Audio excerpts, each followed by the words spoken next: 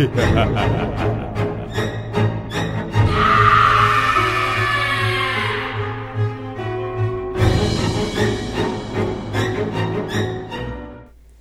is Shocktober 6th, and we are here, Brett. Hello. With the 6th movie in the franchise, the Friday the 13th franchise. So we were super disappointed last time because it's not even fucking Jason. They didn't pull that shit since the first one, before that shit even existed. They left no doubt in theatergoers' minds about this one. They reassured them right off the bat, because this movie is called Friday the 13th, Part 6, Jason Lives. Great way to make sure your fan base knows yeah. he's back. They're like, we are not fucking around. We're bringing him back. Don't worry. Jason's going to be here. It didn't help, because this movie was made for $3 million, only made $19 million. They're saying the cast, and I think the producers and directors are saying, and even some major fans of the franchise were saying that they think it was like a halo effect because of how bad Part 5 was, that people weren't as excited to get back and seen it. Yeah. Because honestly, and we'll obviously get this to the end, I honestly do really think this movie was pretty well created. Like, it was good. This movie, I'm just going to come out. This movie is one of my favorite in the whole franchise. It's probably it's in my top 3 for sure. It's right up there. I fucking love this movie. This movie is a different tone than the rest of them. So it's kind of bold in that, like, they didn't go for like the serious slasher tone. They went for a straight up like campy comedy horror movie almost. Yes. Unexpected the first time I saw it. I was like, what the hell? It's like a comedy, you know? Right. But I love it, man. The kills are great. Mm-hmm. Jason, I got this little mad ball here. Jason's got like worms and shit coming out. Yep. He looks like this mad ball. It's awesome. He's all fucked up looking because Tommy Jarvis is back, released from the mental institution, right? And he's not played by the same guy either, because that guy was like, fuck this, I worked in a mental institute because I'm a method actor, baby. So they bring the Tommy Jarvis character back, released from the mental institution, having killed a Jason once and then a Jason imposter once, and now he's fucking back. He goes to Jason's grave during a thunderstorm because he's gonna burn the damn body.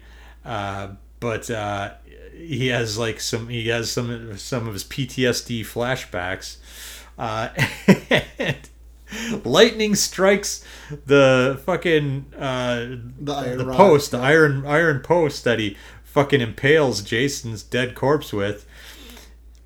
Brings Jason back to life. I love it, and honestly, 1.21 gigawatts. Yep. Fucking brings Jason right back to life. I love it because the director of this movie, I guess, was a huge fan of like the Universal monsters, that were obviously done that earlier. Makes sense, yeah. And he, was a huge fan of the Frankenstein, and that's kind of what this movie, a little bit of that, like, bringing back to life that Frankenstein lightning and whatever, which I thought was a great touch. I love the idea of how he came about it. I love how they designed Jason, like to your point, with the worms all over his body, and how he comes out of that grave or whatever. It's great. I also like how they do like a bit of a callback in this to the first and second movies. I need to Crazy Ralph. Oh, yep. Tommy kind of becomes Crazy Ralph in this movie. He's warning people, kind of. This might be a stretch a little bit, but he's kind of taking that role of don't go there. Fucking Jason's gonna get you, and everybody thinks he's crazy because Jason's just an urban legend, even though it's literally happened 2 years ago. Yeah, and they also to that point, there's also the gravekeeper who's a little bit, he's a little alcoholic. Who knows what his past looks like. But he's a little bit, a little also off his rocker as well. Yep. Fuck. And so whenever I think of this movie, I think immediately, after the lightning strike thing that brings him back, which is totally badass and 80s hilarious, because when was this made? Like 87? No, 86. 86, yeah. 86. This came out Let's see. Sorry, as I fucking do a quick bit of research here, but this came out.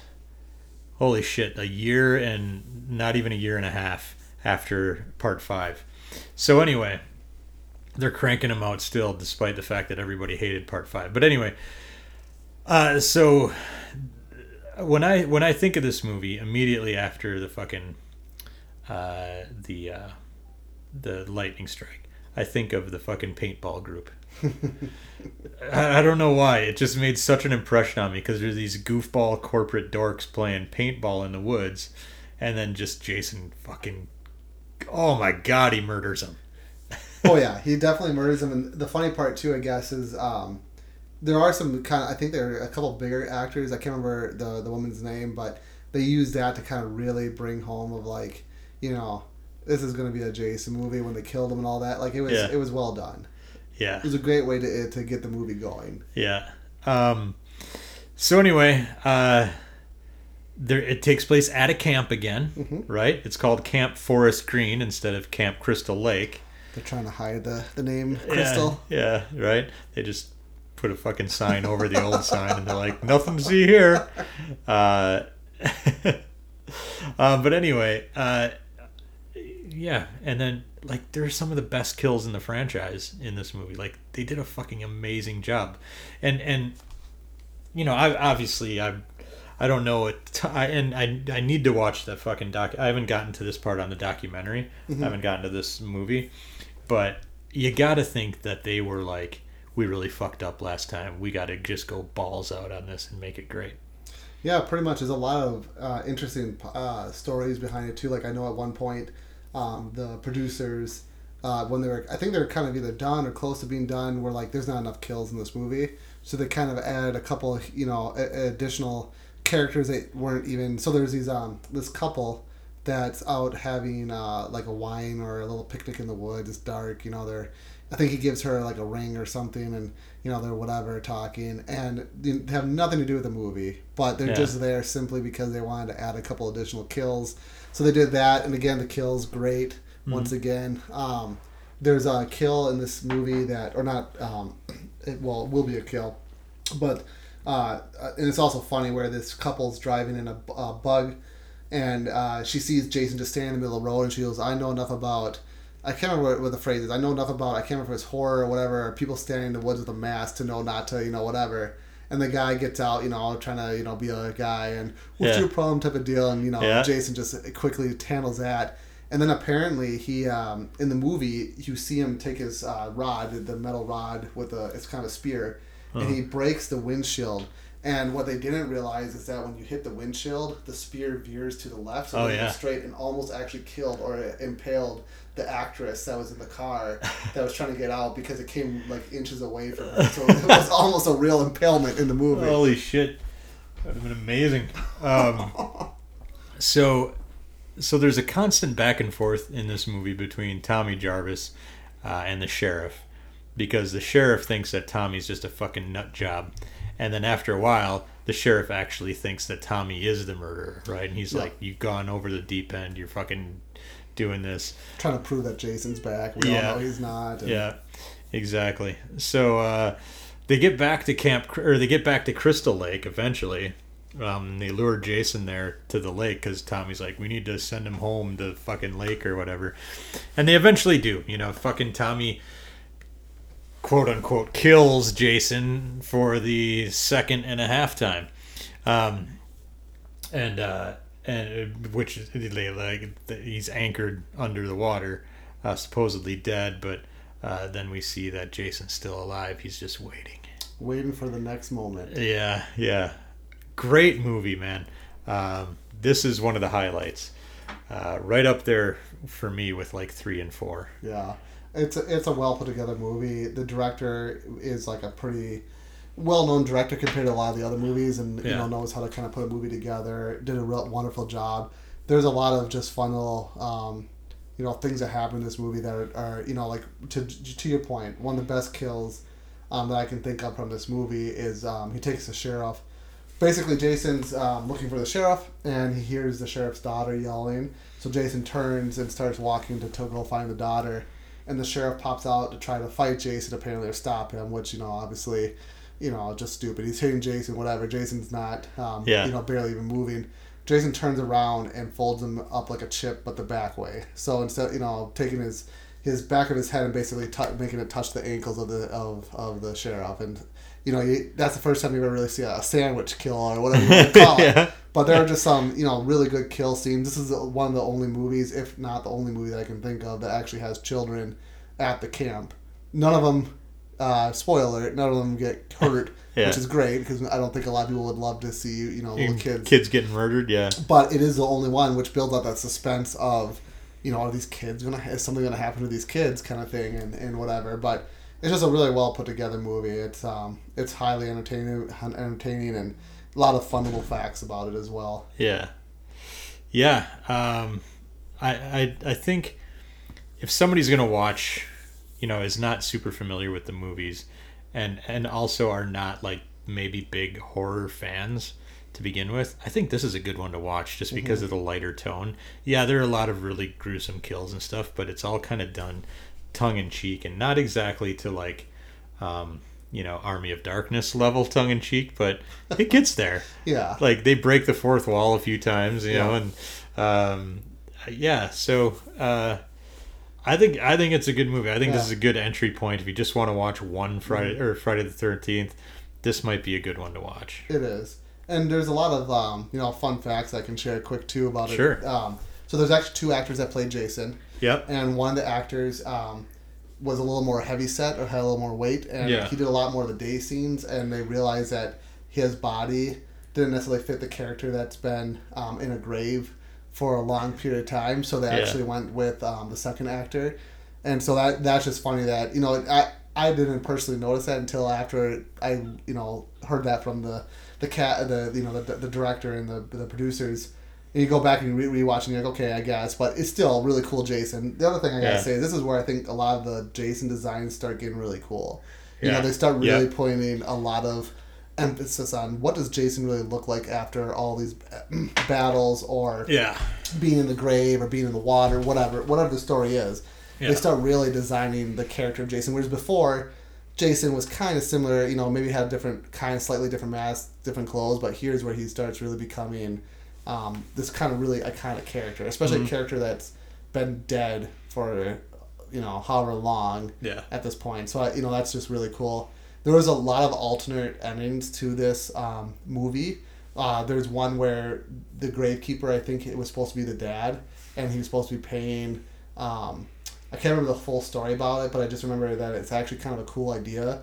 The problem is that it would have spun off into a different direction, where you'd have these two like competing forces of, Jason's dad, who's all fucked up and basically whatever, and then you had Jason or whatever. So there's just some cool alternate endings. They went through a lot of different versions of what they thought the movie should end like, and they're all kind of interesting to hear about if you have time to look in that as well. And then another funny piece of this movie is apparently one of the producers got in a lot of headbutts with the director. He was like a really penny pincher. Yeah. But he would also want certain things, so like certain things that they use in the movie, like props or whatever, he would want to keep. So one of the cool scenes of this movie is there's a camper that they drive and they flip the camper. And it's a really cool scene because, you don't really see at least back then, a camper has never really been flipped over, driven off a ramp basically and flipped over. Yeah. But the producer really wanted this swamp cooler that was part of this camper, so they were supposed to like remove it or something.